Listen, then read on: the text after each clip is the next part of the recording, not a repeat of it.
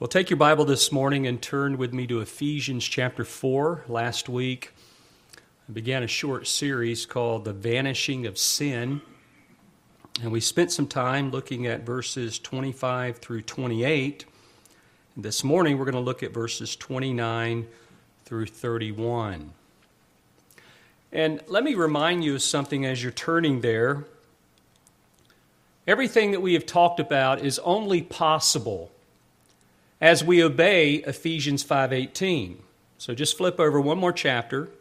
Look at verse 18.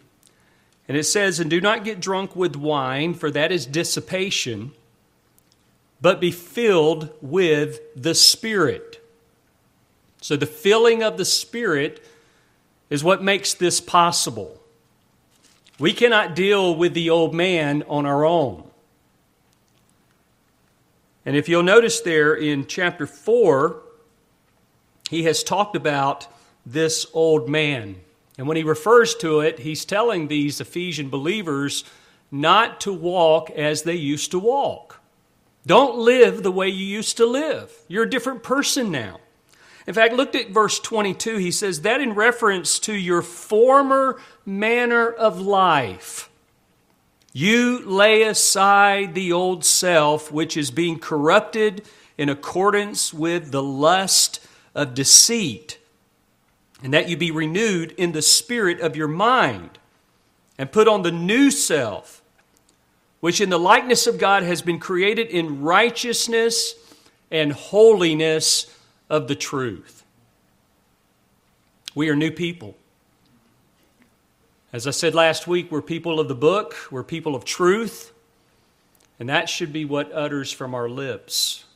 Not lying, not falsehood, not being angry and sinning, not stealing, but sharing. All of those things are part of the old self. Lying is part of the old self, anger is part of the old self, stealing is part of the old self. And now he mentions some other ones. Verse 29, unwholesome words, which grieve the Holy Spirit, verse 30, bitterness, wrath, anger, clamor, slander, and malice. That's all part of the old self. That's the old man. Verse 32, the new man is being kind to one another, tender-hearted, forgiving each other, just as God in Christ has also forgiven you.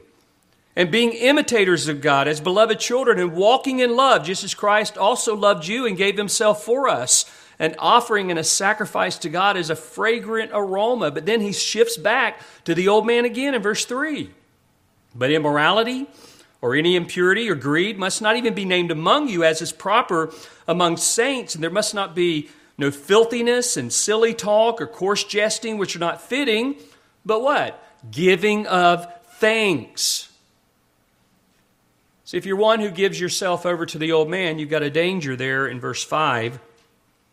For this you know with certainty that no immoral or impure person or covetous man who is an idolater has an inheritance in the kingdom of Christ and of God.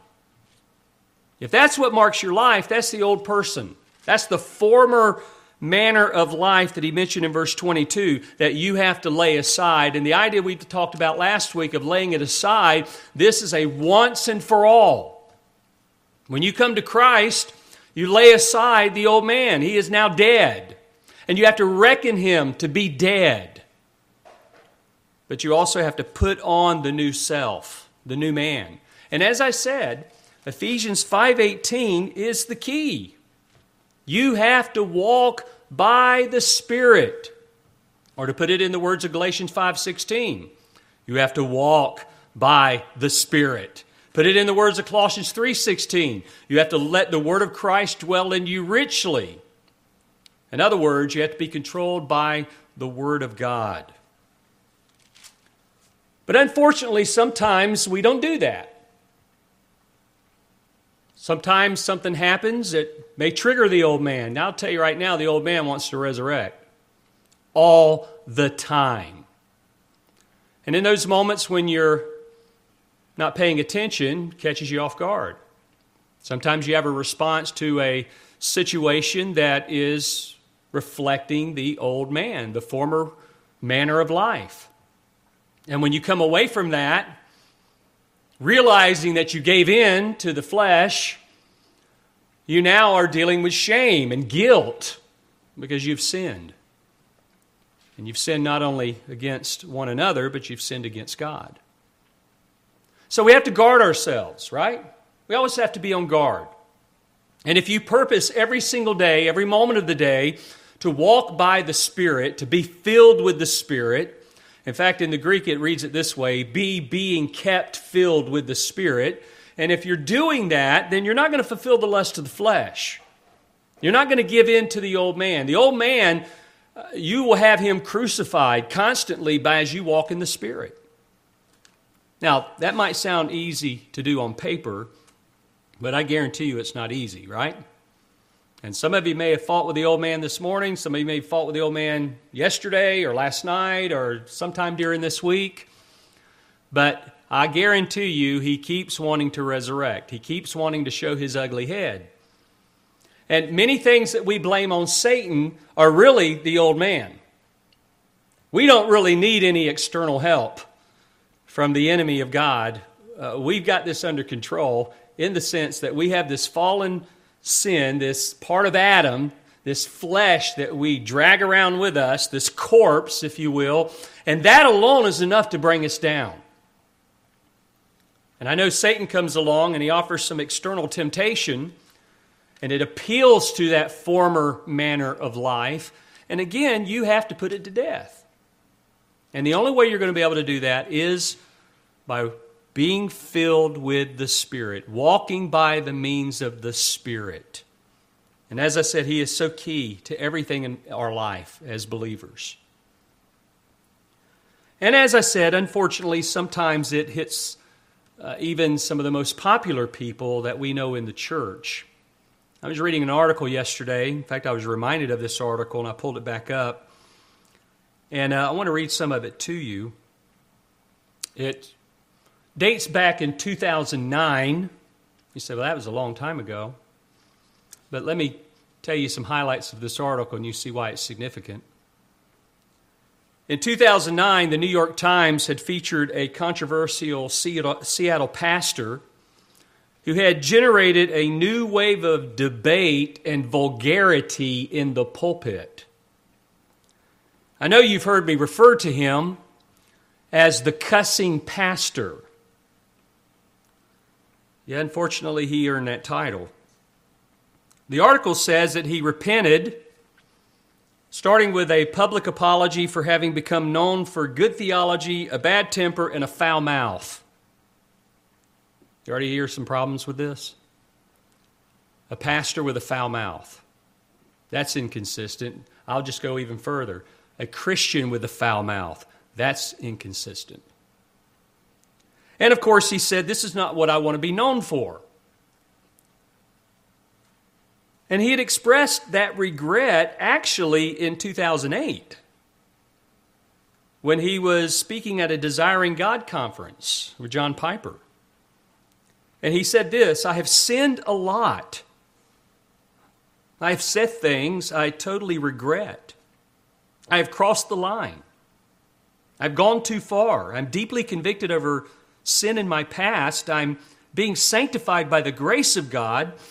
And what I have said will live with me forever. And I'm deeply sorrowful to Jesus. And this message for me is incredibly painful because it hits on one of the great weaknesses in my ministry and some of the greatest failures of my life.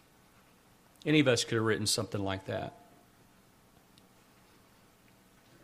But as noted in the 2009 article, which was a year later, the problem with his confession was actually short-lived and apparently not genuine. The pastor I'm referring to is Mark Driscoll. In August of 2014, the board of the Acts 29 network, which he started, which plants churches, they actually expelled him and his church, Mars Hill Church, from membership on the grounds of ungodly and disqualifying behavior. 2 months later, he resigned as lead pastor of Mars Hill Church. But 2 years later, in 2016, he founded the Trinity Church in Scottsdale, but his ungodly behavior continued. In fact, more than 40 elders who served with Driscoll during the final years of Mars Hill Church, by the way, is completely out of existence now. They publicly have called for him to step down from his current pastoral position and seek reconciliation with those he's hurt. And here's what they wrote. We are troubled that he continues to be unrepentant, despite the fact that these sins have been previously investigated, verified, and brought to his attention by his fellow elders prior to his abrupt resignation from Mars Hill. Accordingly, we believe that Mark is presently unfit for serving the church in the office of pastor. Now, my question was, did he give heed to the advice of his former elders? No, he didn't. Did he repent? Unfortunately not. He is still pastoring that church today and still continuing in the same type of behavior. Now, beloved, that should not be true of any pastor, and I will even go further than that. It shouldn't be true of any Christian. We shouldn't be known for foul mouths, you know? That shouldn't be coming from our lips. Never. I understand that we may fall. I understand that. You know, my life, my life before Christ, I had a foul mouth. And I had a lot of other things that was going on too. And I thought it was very interesting that the Lord left me in my current job to clean up my foul mouth. And my current job at the time was working on a loading dock with truckers who also had foul mouths. We've heard the little statement, you know, that speak like a trucker. In fact, it even goes off into military as well, sound like a sailor. But again, even though we have these little stereotypes, this is what characterizes many professing Christians. We go on Facebook, we see it. We see it from people we know on Facebook that we're friends with. And it's unfortunate. It should not be that. We should not talk that way. And I believe the passage in front of us, which is the reason why I share the story, talks about this. Now, I highlighted it just a moment ago, but now let me read it. And it starts there in verse 29. It says, "Let no unwholesome word proceed from your mouth, but only such a word as is good for edification according to the need of the moment, so that it will give grace to those who hear. Do not grieve the Holy Spirit of God, by whom you were sealed for the day of redemption. Let all bitterness and wrath and clamor, or anger and clamor and slander be put away from you, along with all malice." See, there's no place for vulgar language out of the mouth of a Christian, period. Whether it's in the pulpit or any other place. We shouldn't talk like this. We are new people. And as new people, we have a new walk. We have a new life. And that also affects our mouth. In fact, I would use the words of the Proverbs that if you can't speak something that's beneficial for others, put a muzzle over your mouth. So here in verses 29 and 30, Paul mentions sins that have to do with our speech. In verses 30 and 31, we see those sins that affect our attitude. All of these must be dealt with in a serious manner. They can't be treated lightly because all sin is against God. And we also need to understand, because we have this flesh, as I mentioned a moment ago, sin is always present as long as we are in the world. You will never come to any place in this life where you eradicate sin from your life. But I will say, as you grow in Christ, sin should be decreasing, not increasing.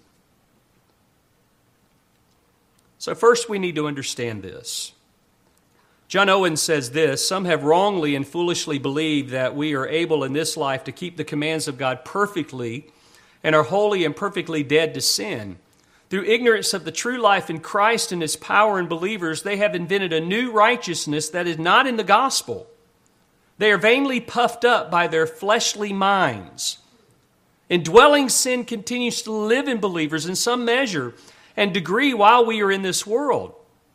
We should not speak as though we had already attained or were already perfect. Now, you may not have run into people like this. I actually have run into people like this when I was in seminary, of some people that say that they've arrived and that they don't even sin anymore. In fact, even the false teacher Joyce Myers says she hadn't sinned in a long, long, long, long time. And I would just have really trouble making a statement like that, because the very moment I make it, then I'm going to fall. We're told in Scripture to take heed where you stand, lest you fall, which tells me right there that we all have the potential of falling. Again, the reason why, not just external things that influence us, but we have this flesh that we still have to deal with. And if that wasn't the case, then you wouldn't be reading in any of the epistles about dealing with things like this and telling us that the only remedy that we have to deal with sin in our life is to put it to death by the power of the Spirit of God. And that's why I said just a moment ago that the Spirit of God is key to everything about our Christian life. Second, we must also understand that sin is still acting and laboring to bring forth the deeds of the flesh. Again, John Owen says, when sin lets us alone, we may let sin alone. But sin is always active when it seems to be the most quiet. And its waters are often deep when they are calm. Oh, how true that is. But again, it's the Holy Spirit who aids us in opposing sin and lust, as Romans 8:13 tells us. He says that you have to, by the Spirit, put to death the deeds of the body. That's the only way you're going to deal with it. It's only by the Spirit that we put to death the deeds of the body. But the flesh would have us to believe otherwise. One more quote from John Owen. He says, sin sets its strength against every act of holiness and every degree of spiritual growth. We will not be making progress in holiness without walking over the bellies of our lust. He who does not kill sin along the way is making no progress in his journey. So as we look at verses 29 to 31 this morning, I don't want any of us to be fooled into thinking that we have arrived at dealing with sin or that these things we commit are not serious, because all sin is serious, but not all see that. That's why no one is talking about it today like they used to. That's why we're seeing the vanishing of it, even though our culture has embraced it so much. And even the church has. There was a day when you only had little pockets of churches that were involved in homosexuality or ordaining women, pastors, or things like that, and being caught up in feminism and things like that. But now it is all over the place. The church is no longer this place that is separate from the world and marked by godliness and holiness. Instead, we've embraced sin and we've embraced the culture and we have watered down the gospel. And I'll tell you right now, all the churches that have done that are under the anathema of Galatians chapter 1. They're preaching a different gospel. I know, beloved, we're small in number. But that's not the issue. There are churches that are small in number, they're doing the same thing, and they're dead churches. And they need to close. And then there are churches that are large that are dead churches. And it'd be good if they closed too. Because if we're going to compromise on the gospel of Jesus Christ and we're going to water it down, we've got huge issues here. We're not the church of Jesus Christ. We are not carrying out that great commission that He has called us to do. Beloved, God has called us to two main things. Preach the gospel to every single person. And number two, be holy. Because if you're not being holy as you preach the gospel, which my guess is if you're not being holy, you're not going to preach the gospel. But let's just say you're preaching the gospel and you're not living a holy life. You're undermining everything you're saying. How can you talk about sin when you're living in it? My guess is that most people won't talk about it when they're living in it. It's too uncomfortable. It's too convicting. So like I said last week, we find new terminology. We don't call things like adultery, we call it affairs. We don't call something or someone as a liar because they're lying. No, we say they've committed fraud. And we just kind of soften the terminology. But the Bible has never done that. It's never softened the terminology. Sin is still sin. And sin is still dangerous to all of us. And if we're going to maintain a godly testimony in an ungodly world, we have to be holy as He is holy. He is our standard of righteousness. And we now have the righteousness of Christ by which we are clothed in. And as I remind you again, we don't walk in reference to the manner of our former life. We are now laying that aside, and we're being renewed in the spirit of our mind, and we're putting on the new self, which is in the likeness of God, which has been created in righteousness and holiness of the truth. So to do that, we have to deal with laying aside these sins. And it should be once and for all, as I said. Laying aside is used in the aorist tense, which means it's a once and for all decision and choice and action that you have made to be done with this old man, to be done with that part of your life. And as I said, he mentions what they are, and we looked at last week, lying and unrighteous anger, and we looked at stealing, and today we're looking at unwholesome words, bitterness, wrath, anger, clamor, slander, and malice. So let's begin to look at these things. He begins in verse 29 with unwholesome words. Your version may actually say corrupt communication. We are not to speak unwholesome words. We are not to speak this way. And you say, well, what are unwholesome words? Well, again, the other version kind of gives you a deeper understanding, corrupt communication. But let me tell you what the Greek is talking about here. The word for unwholesome or corrupt is speaking of rank, foul, putrid, rotten, worthless, disgusting words. It's talking about your speech. In fact, the word was originally used of rotten fruit and rotten vegetables that would spoil. I mean, if it's rotten, it's spoiled. So the unwholesome talk, it belongs into the category of rotten fruit or decaying trees or spoiled fish. And in the immediate context, these rotten words are those which do not build up.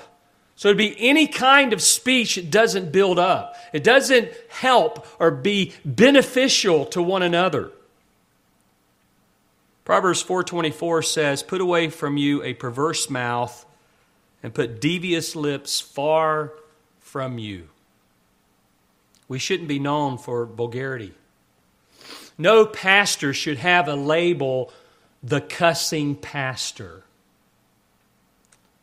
And I'll just tell you that some of the stuff that I read that he was saying, he was dropping some of the same kind of bad language that you hear in the world. In fact, what you hear on TV now. There used to be an earlier day when there was no bad language on TV. You remember that? And then when it started coming in, it just came in with one or two words there, and now it's wide open. I mean, we're hearing some of the worst language ever on the television set. And again, that which was not characterized in earlier days. We shouldn't have conversation that's filthy. We shouldn't have conversation that's suggestive. We shouldn't have off-color jokes or profanity or dirty stories. We shouldn't have conversation that's frivolous and empty. and idle and worthless. It shouldn't be obscene language, because that is a decay-spreading conversation that runs others down and delights in their weaknesses. You look at chapter 5, he says in verse 4, there must be no filthiness and silly talk or coarse jesting which are not fitting. Shouldn't have any of this coming out of our mouths. What should be coming out of our mouths is what he says next. But the giving of thanks. A thankful heart to God over the abundance of blessings he's given to us. So we have to abandon this kind of language. He says, do not let this be part of your life. Stop it. Just stop doing it. Jesus tells us in Matthew 15:18 and following that the things that proceed out of the mouth, they come from the heart. And those defile the man. He says, for out of the heart come evil thoughts, murders, adulteries, fornications, thefts, false witness, slanders. These are the things which defile the man. So when you give in to that, that's coming from your heart. And I love what Warren Wiersbe says. He says, if you change the heart, you actually change the speech. I agree. When I was on that loading dock, working really hard on cleaning up my language, the only way I knew how to do this was to read the Scriptures and memorize the Scriptures. I had to reprogram the way I thought and the way I talked. And so on my breaks, I would sit there on a stack of pallets and I'd pull out a little pocket Bible I had and I would read through some of these passages that spoke specifically about my mouth. And I would memorize some of these passages so that when I had the urge to talk like that, after a while, those verses would come to your mind. I mean, that's the way of escape 1 Corinthians 10:13 talks about. God always uses His Word to provide that way out. And so if you're struggling with something in your life, let's just say what we're talking about with your mouth, then you need to be memorizing scriptures that talk about your mouth and the kind of conversations you should be having. That's what you should be occupying yourself with as you're in the Scriptures, on top of your daily reading of the Scriptures. Over in Colossians 3:8, Paul put it this way, put them all aside, and he mentions abusive speech from your mouth. So we're not to speak any unwholesome words. They should not proceed from our mouths. But in the middle of the verse, he says, but only such a word as is good for edification, according to the need of the moment, so that it will give grace to those who hear. We have to speak words that edify, words that build up, words that are helpful, words that are gracious to one another. And I'll tell you, we sometimes know, especially in our marriages, and the longer that we're married, the more we know this, we know what will bring out the worst in our spouse. Because we know our spouse, right? Same with our kids. We know what will bring out the worst in them. And sometimes we may get so frustrated at our spouse or so frustrated at our kids, and then we just open up our mouth and all that corruption comes out. And that's what we have to stop. That's what you have to put the muzzle on. Because I'll tell you what, sometimes words are so cutting and that we can hurt each other so much with our tongue. As I told you last week, James 3 says the tongue is set on fire by hell. And it can't be tamed. But it can be controlled by the Spirit. So just as the former manner of life, and you spoke that way all the time, now you're in Christ, you have the new self, you have the Holy Spirit of God, you have the Word of God, you have everything that you need to live the new life. You lack nothing. You have everything that's been given to you that pertains to life and godliness. You lack nothing. So our speech should build up.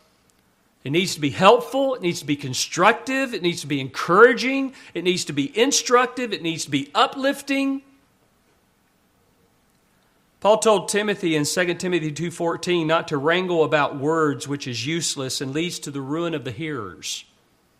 Sometimes we get into some conversations that are just totally frivolous, not even worth having. He said in Colossians 4:6, let your speech always be with grace, as though seasoned with salt, so that you will know how you should respond to each person. You want, when you respond in situations, that just like salt permeates. Salt flavors. And, of course, too much salt, it becomes bitter, right? I use a no salt because of my blood pressure. And sometimes I have trouble getting too much on there. And it's nasty. But just think of that about your words. Sometimes you can overtalk. You're saying too much. You need to be quiet. Again, put your hand over your mouth. Muzzle your tongue. And if it means that you need to just kind of separate from the situation for a few moments, do that. But don't leave the situation like it is. Come back. Make it right. I'll tell you, words mean things today. Ever since 9/11, words mean things, don't they? I know the young kids don't know a whole lot about 9/11 other than what we've told them as parents and maybe things they've learned in other places. But I'll tell you right now, if you get on a plane and you hand the flight attendant a note that says, take me somewhere else other than this plane's going, you know what? They're going to have an air marshal right there at your seat in a couple seconds. Because they take this seriously now. After the loss of life that occurred from the terrorists that attacked our country, we take it seriously now, don't we? Words mean something. You walk up to the teller at the bank and you slide a note in there that's indicating you're robbing this bank. You think they're going to take that seriously? Absolutely. Absolutely. And the same is true in other situations. I mean, I like to take people at their word. I want people to be honest up front. I want them to have integrity. So we have to speak appropriate words. Paul continues by telling them to speak according to the need of the moment, that it may give grace to those who hear. So that tells us we have to choose our words carefully. I love what Ecclesiastes 12:10 says. It says that the preacher sought to find delightful words and to write words of truth correctly. He sought after that. He planned on that. Proverbs 25:11 says, like apples of gold in settings of silver is a word spoken in right circumstances. You know what it's like when you answer a situation and you didn't mess it up. You didn't put you in that conversation. It was really by the Spirit of God, by what you shared. And what you said were apt words. They were like apples of gold in settings of silver. Or like Proverbs 15:23, a man has joy in an apt answer. And how delightful is a timely word. I've done that. You've done that. And sometimes I'll look back and I go, wow, that had to be the Lord to do that. I didn't think about something like this prior to this conversation. Most of us don't. We just react. But we shouldn't just react. We should think about what we're saying before we say it. Especially if it's to a loved one. But to anyone, for that matter. I mean, when I think about my family, I think about people I meet, I want to make sure that what I'm saying is going to be helpful, because I'm hoping that in my conversation right here, I want to be able to share the gospel with this person. And I don't want to undermine that opportunity because I can't control my tongue.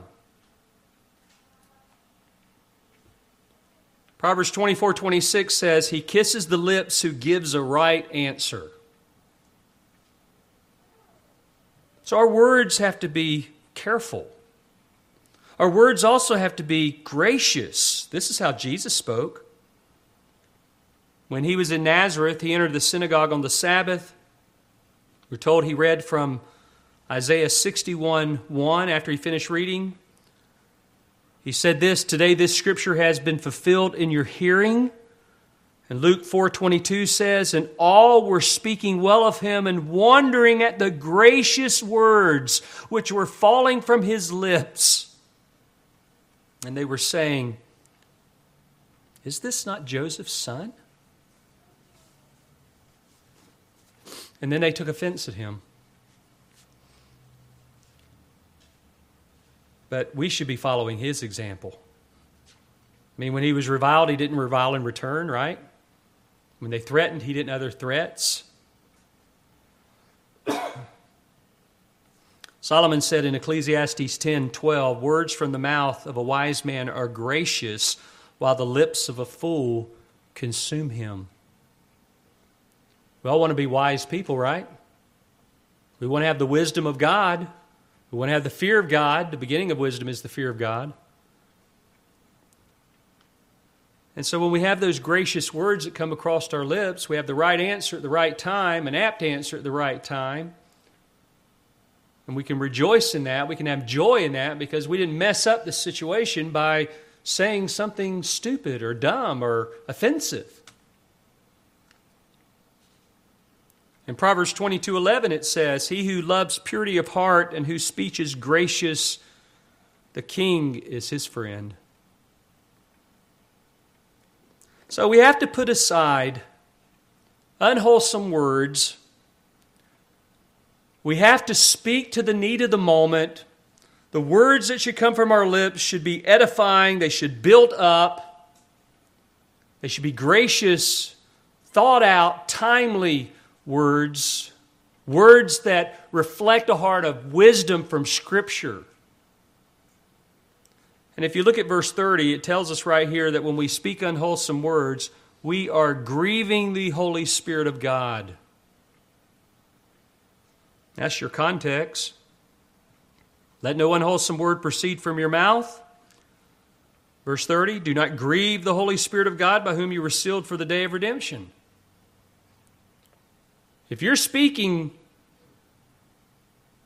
with foul language, you are grieving the Spirit of God. Because the Spirit of God is not producing that in your life. That's you. That's your flesh. God does not want us to follow after the flesh. He wants us to follow after the Holy Spirit. The word grieve here, it means to cause sorrow. It's used in the present tense, which means it's a continual sorrow. Every time we talk like this, we are continually grieving the Spirit of God. And when He says, "Let us not do this," or "do not," that's a command. Don't grieve the Spirit. The Spirit who makes men attest to the truth is put to shame. When we speak unwholesome words, or when we lie, or when we have unrighteous anger, in other words, when we have foul mouths.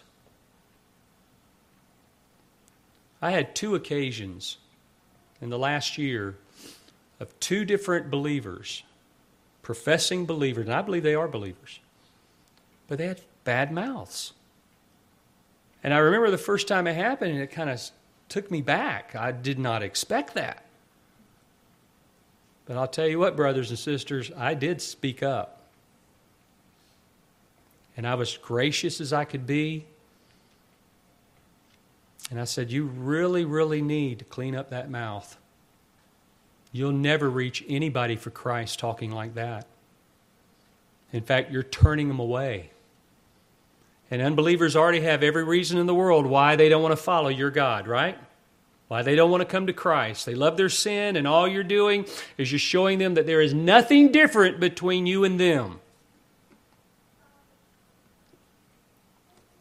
We grieve the Holy Spirit with sinful words and sinful deeds. And we have to remember that our body is the temple of the Holy Spirit, according to 1 Corinthians 6:19 and 20, who is in you, whom you have from God, that you are not your own. You have been bought with a price. Therefore, you're to glorify God in your body.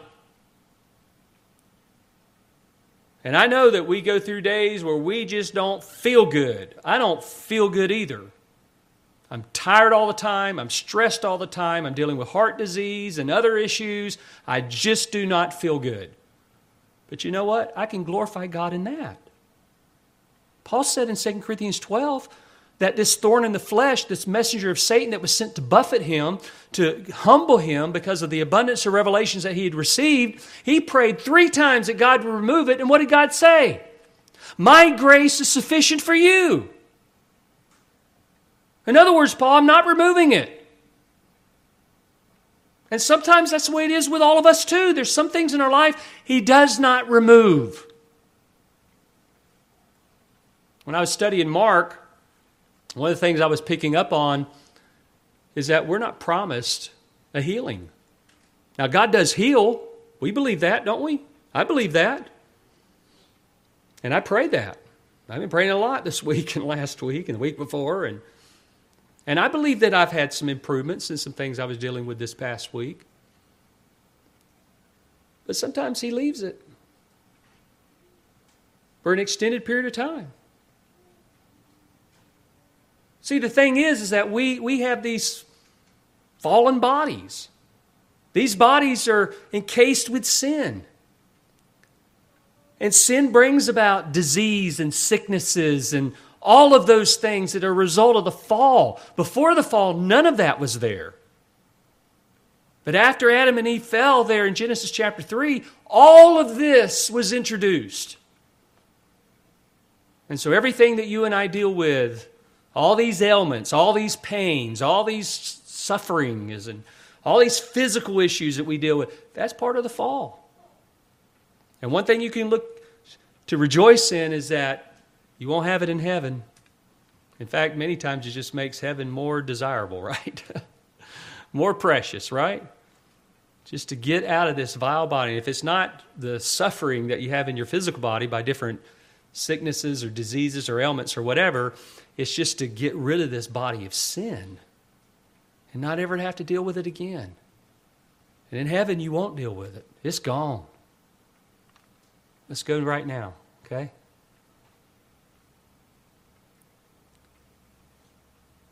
We have to make sure that we're not grieving the Spirit of God. And we have to remember that all sin brings grief to God.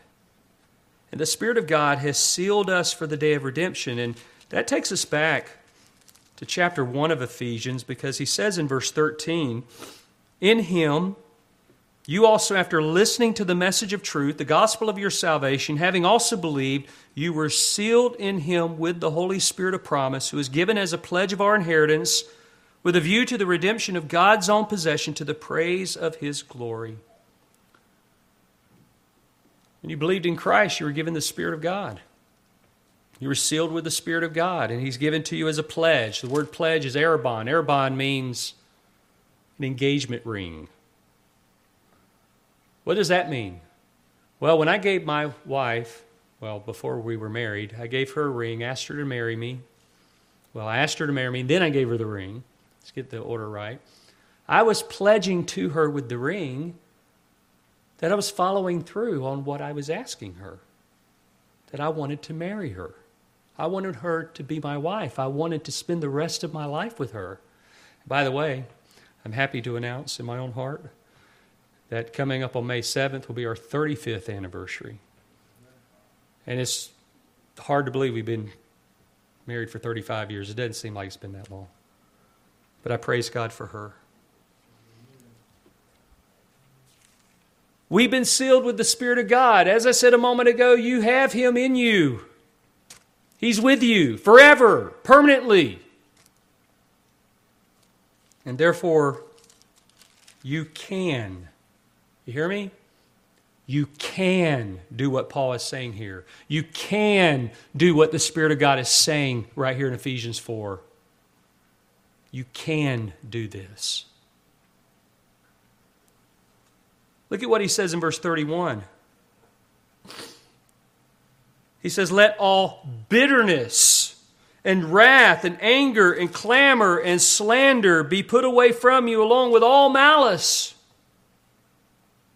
See, it's not just lying and unrighteous anger and stealing and unwholesome words, but also bitterness.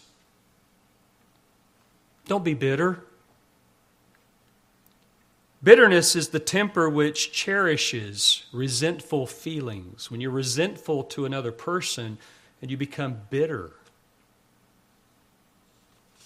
Fritz Reinecker, he says this is a figurative term denoting that fretted and irritable state of mind that keeps a man in perpetual animosity, that inclines him to harsh and uncharitable opinions of men and things, that makes him sour, crabby, and repulsive in his general demeanor, that brings a scowl over his face and infuses venom into the words of his tongue.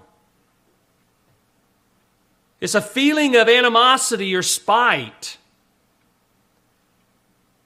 And it's nearly always in the New Testament connected with our speech. Even David said in Psalm 64, the first 3 verses, he said, "Hear my voice, O God, in my complaint. Preserve my life from dread of the enemy. Hide me from the secret counsels of evildoers, from the tumult of those who do iniquity, who have sharpened their tongue like a sword. They aim bitter speech as like an arrow."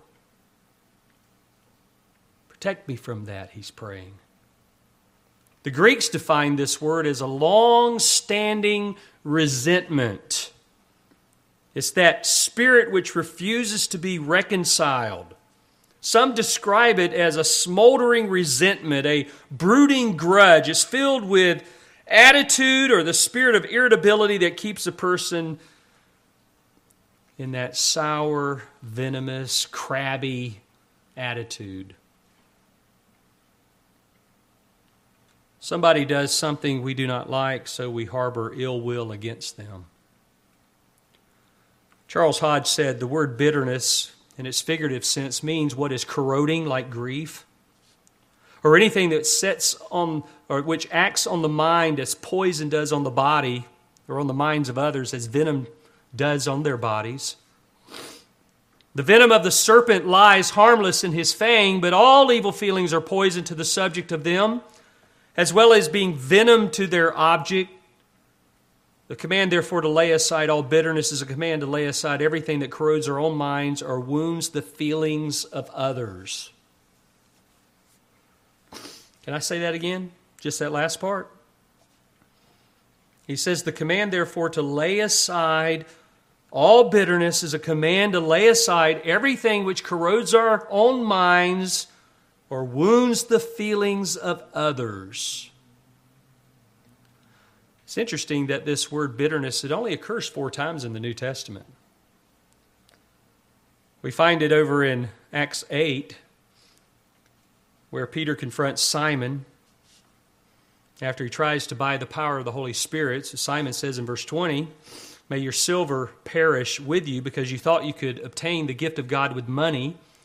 You have no part or portion in this matter, for your heart is not right before God. Therefore repent of this wickedness of yours and pray the Lord that if possible the intention of your heart may be forgiven you. For I see that you're in the gall of bitterness and the bondage of iniquity." That's the first place it's used. Second place it's used in Romans 3:14, where Paul describes both Jews and Greeks under sin as being without righteousness and understanding. They've turned aside. They become useless. They're without goodness. Their tongue is an open grave. With their tongues they keep deceiving. The poison of asps is under their lips, whose mouth is full of cursing and bitterness. And the third place it's used is in Hebrews chapter 12, verse 15. The writer of Hebrews says, "See to it that no one comes short of the grace of God, that no root of bitterness springing up causes trouble, and by it many become defiled." Do you see what it does? It causes trouble when you're bitter.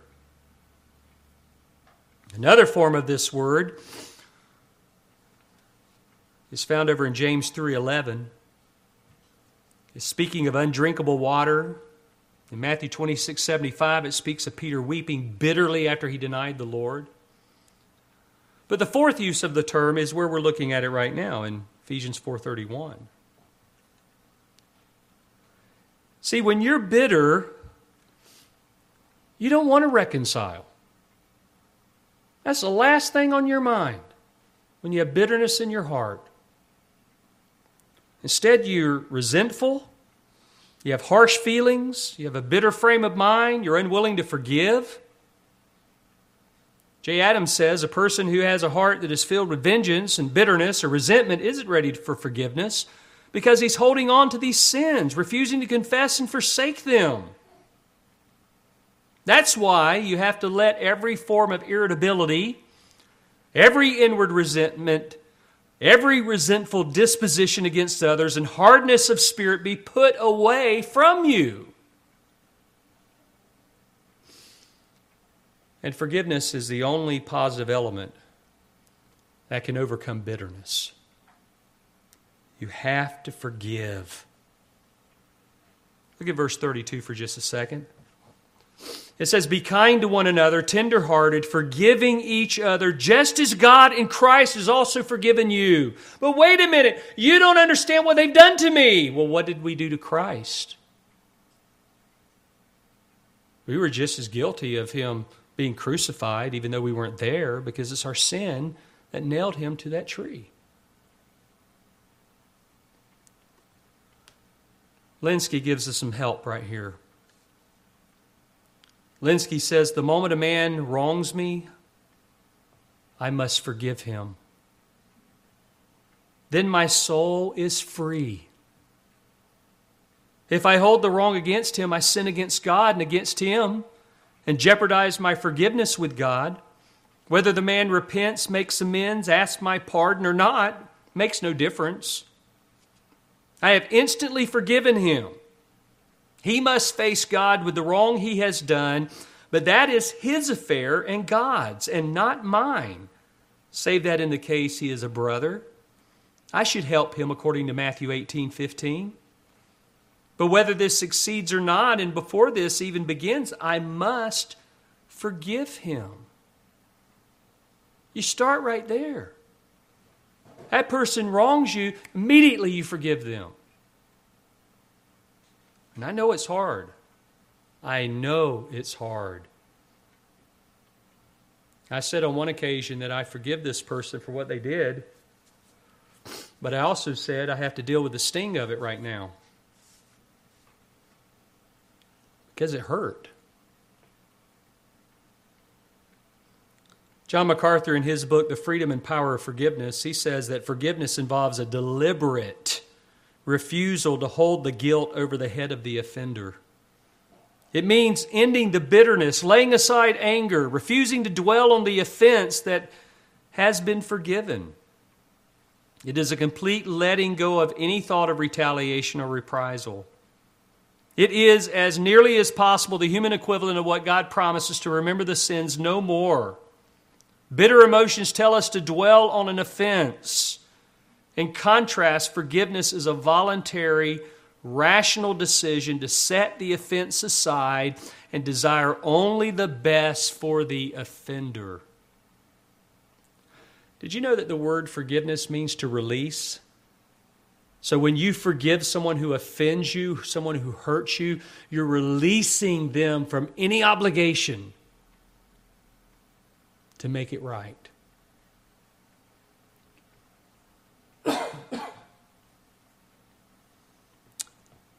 So we have to let no unwholesome word proceed from our mouth, because that grieves the Holy Spirit. We have to let all bitterness be put away from us, because that also grieves the Holy Spirit. But then he mentions wrath and anger. Wrath and anger.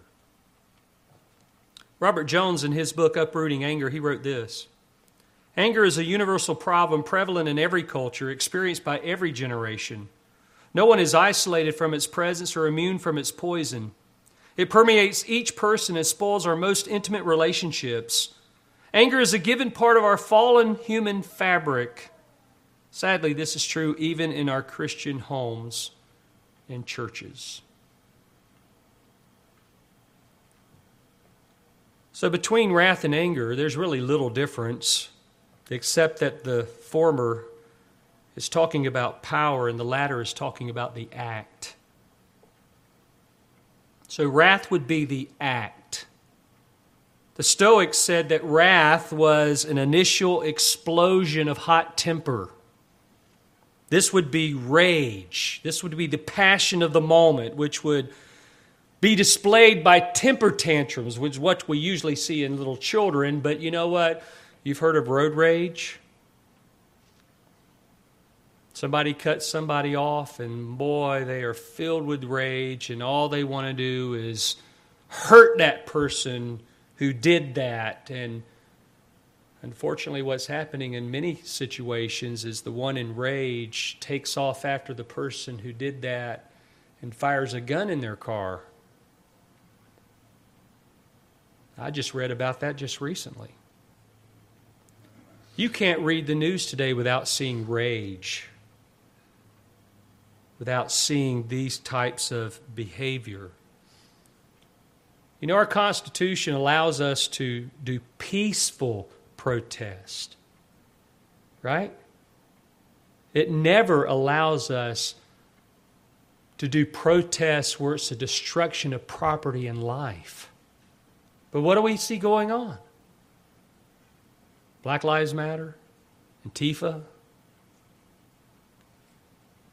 We've got lawmakers out there that are supposed to be upholding the laws and the Constitution out there encouraging it. We have somebody running for mayor, the Democrat running for mayor for our city, coming up in May, that says, I've been to all the Black Lives Matters protests in support of what they're doing. Nobody in their right mind should vote for somebody like that and have them in a place of leadership and responsibility that's going to affect all of our lives. And I think one of the stupidest things I've ever heard is to defund the police. Guys, we can't afford private protection, can we? Now, I can go buy a gun, but that's not all that I need. I mean, I respect these people in authority. Romans 13 calls them God's ministers. They don't bear the sword in vain. They're there to punish evildoers. We need them. That's what keeps order in society. But when you remove it, what do you got? Chaos, anarchy. You have wrath and anger. William Barclay said the Greeks defined the word wrath, it's the word thumos, as the kind of anger which is like the flame which comes from straw. It quickly blazes up and just as quickly subsides. It's explosive. Comes up, then it stops.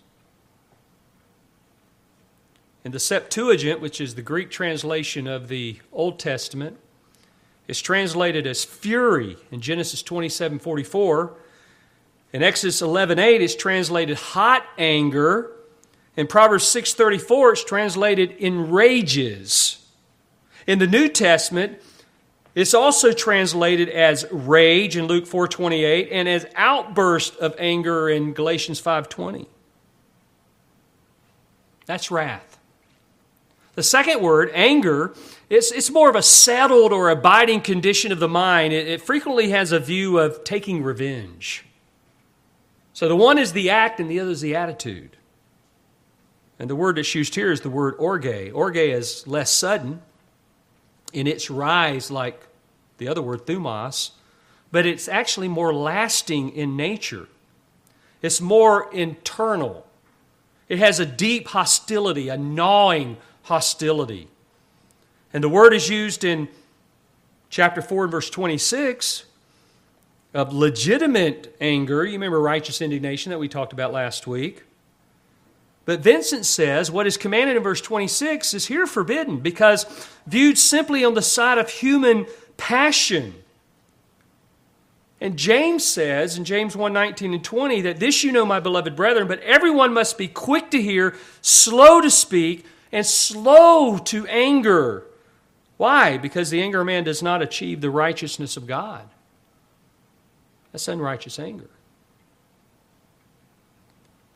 Well, he also mentions another one in verse 31. It's the word clamor. Some translations have brawling. This is the Greek word that means to shout out in anger. In fact, the word itself is the outcry of strife, which is out of control. This violent outburst coming from a person who has completely lost his temper. He begins to yell at others. William MacDonald says it also includes angry bickering and shouting down opponents. That kind of behavior is usually characteristic of a mob or an assembly that covers up any kind of sober attitudes. We see it in Luke 23:23, where the crowds were insistent with loud voices, asking that Jesus be crucified, and their voices began to prevail. Or it's used in Acts 19, where the Ephesians, after hearing from the silversmith named Demetrius, he said that they were in danger of their trade coming to disrepute because of the message Paul was preaching. And Acts 19:28 says, when they heard this, they were filled with rage, and they began to cry out, saying, "Great is Artemis of the Ephesians." You know, when you act like this, the proverb says, you are a fool. Proverbs 29:9, when a wise man has a controversy with a foolish man, the foolish man either rages or laughs.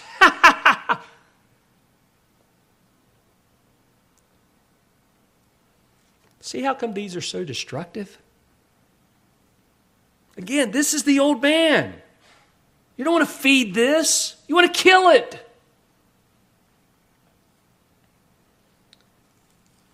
Well, there's another one, and it's slander.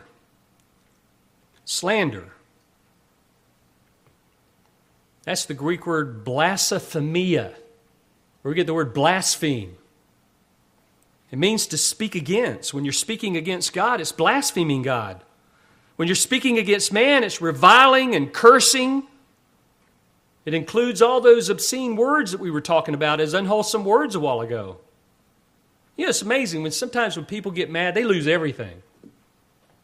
And they have all kind of rage come out of their mouth, all kind of filthy talk come out of their mouth.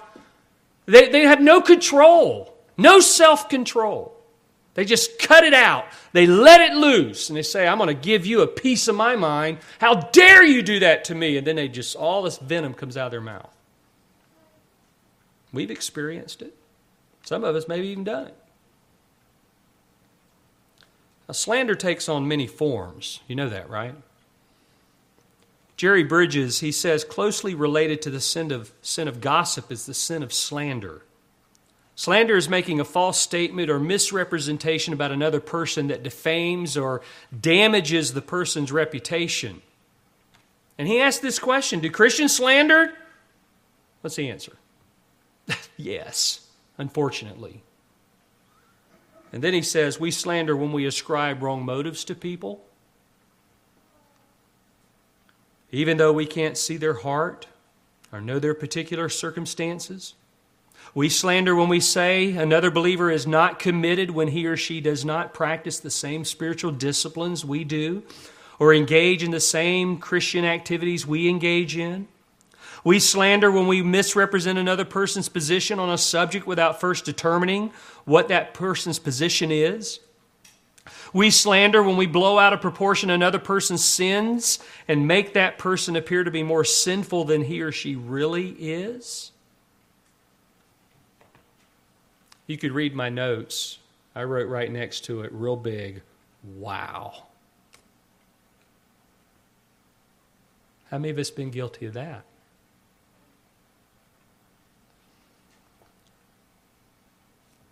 The idea of not slandering, the command to not slander, appears very early in the Bible, all the way back in the Old Testament. Like Leviticus 19:16, where it says, you shall not go about as a slanderer among your people.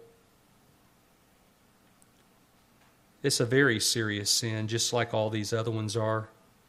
God says in Psalm 101, verse 5, whoever secretly slanders his neighbor, him I will destroy. Proverbs 6 tells us that this is one of the 6 things God hates. Yes, 7 are an abomination. says in 6:19, the one who spreads strife among believers. So if you're one who spreads slander, guess what? The Bible also calls you a fool. Proverbs 10:18, he who spreads slander is a fool. But it also says if you can control slander, then all contention will stop. Proverbs 26:20, for lack of wood the fire goes out, and where there is no whisperer, contention quiets down. See, that's what a slanderer does. Goes around and whispers about other people. Charles Spurgeon said, do not be ready to receive such reports. There's as much wickedness in believing a lie as in telling it, if we were always ready to believe it. There would be no slanderers if there were no receivers and believers of slander. For when there is no demand for an article, there is no producers of it.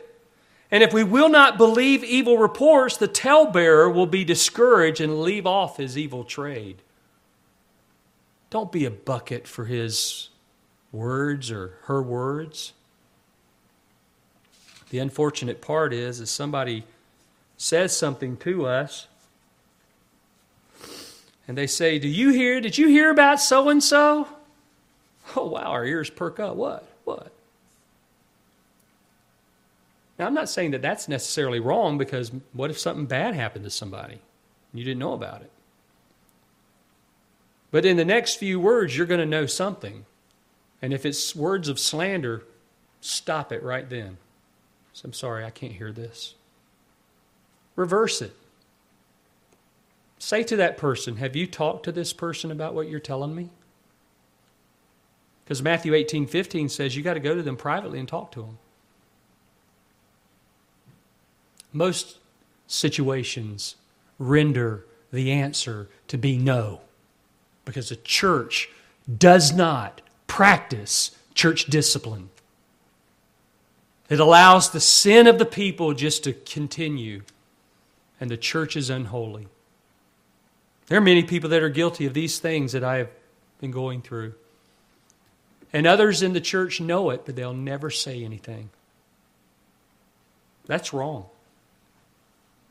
Part of being holy, as God is holy, is that we have to help each other. Sometimes we fall into sin. We get caught up into something. We get the blinders from the sin on our eyes. We can't always see how devastating that this is. And if you have a brother or sister that can come along and admonish you with the Scriptures and point some of these things out to you, that is helpful. That's beneficial. But I would have to also say that the person pointing it out has to make sure that when they come to you and talk to you, that they're very careful as they do it. Also looking at their own selves, knowing that they too could be on the other side, receiving this type of confrontation. Well, there's one more. He says to put all that away along with all malice. And malice is a general term for evil. It's the root of all these vices. The attitude of malice, and even the action of it, it has one intention, and that is to harm. John Calvin says that the correction of all the rest will be greatly aided by the removal of malice. 1 Peter 2:1, in order for us to desire the Word of God, we got to put away from us all malice, all deceit, hypocrisy, envy, and all slander. John MacArthur again says, these particular sins involve conflict between person and person, believer and unbeliever, and worse still, between believer and believer. These are the sins that break fellowship and destroy relationships, that weaken the church and mar its testimony before the world. When an unbeliever sees Christians acting just like the rest of society, the church is blemished in his eyes, and he is confirmed still further in resisting the claims of the gospel. And that brings me right back to where we started. If we're living an ungodly life, we have ungodly language, ungodly deeds, we've undermined the gospel. We have no platform to talk about the gospel to anybody because we are demonstrating to these people that need to hear the gospel that we're no different. We haven't changed. And if there is no change, there is no salvation. Because salvation is a transformation of the heart. And it's instant. Now, God might leave some things in your life that He wants you to deal with in your sanctification. But I'll tell you what, going back to Mark Driscoll and his confession talking about sanctifying grace, if he keeps doing this over and over and over and over, there is no sanctification here. All he's doing is giving into the flesh. I worked with a guy one time in a church plant, and he was into this shock and awe. He loved to shock people with his words. And it became so bad that we had to remove him from ministry. He told me one day, he said, I can't wait to be full-time in ministry so I can go around and confront everybody's sin. I was shocked. I was thinking to myself, you'll never be full-time in ministry if I have anything to do with it. I don't support that at all. All that's going to do is divide the fellowship. All that's going to do is bring about division and strife and contention. A lot of these things I'm sitting here talking about. That's not building up people. That's not helping people. God gives in His Word how we are to address these issues in each other's lives when we see it. And that's the Matthew 18 I was referring to. I want to bring this to a close. Sorry. And I want to close with something Linsky says again. He says, wrath, anger, clamor, slander, malice, they form a climax. First, bitterness is felt in the heart. The next step is exasperation, which is still in the heart, although hard to be restrained. The third step is anger, which blazes forth. The fourth is yelling, which is a violent outburst of words. The fifth is a cursing in words of blasphemy against the opponent. And beloved, as long as these persist, there's no decreasing of sin in your life, only an increase. And I'll take you back to Colossians 3:5. I love the King James version of that verse, which says, mortify the deeds of your body. The word mortify means put to death. Put it to death. Kill this in your life. Don't give yourself back to the former manner of life because you laid aside the old self. That old self is corrupt. It lives in accordance to lust of deceit. You have to be renewed in the spirit of your mind. You have to put on the new self, which in the likeness of God has been created in righteousness and holiness of the truth. In essence, you have to be filled with the Spirit. Reckon yourself, according to Romans 6:11, as dead to sin. And take lying and anger and stealing and unwholesome words and bitterness and wrath and anger and clamor and slander and malice. Put that all away from you once and for all. All sin. Colossians 3:8 says, but now you also put them all aside, anger, wrath, malice, slander, abusive speech from your mouth. Do not lie to one another, since you laid aside the old self with its evil practices and have put on the new self, who is being renewed to a true knowledge according to the image of the one who created him. Put on the new self. You're a new person. 2 Corinthians 5:17, therefore, if any man be in Christ, he's a new creature. Old things have passed away. Behold, all things have become new. Well, I hope that you are doing this and that you're giving the glory and praise to God. If you're here today without Christ, the Bible says, as many as received him, to them he gave the right to become children of God, even to those who believe in his name, who were born not of blood, nor the will of the flesh, nor the will of man, but of God. You need to repent and turn your life over to Christ, and he will save you.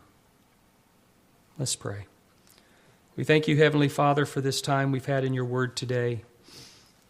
We praise your holy and righteous name. Help us to be the kind of children that we are supposed to be according to your word. Help us to walk in dependence on the Spirit. Help us not to give in to the old life. Help us to reckon it as being dead. Lord, open up the hearts of all of us in here to your word, and especially those who have never repented and come to Christ. And we pray all this in Jesus'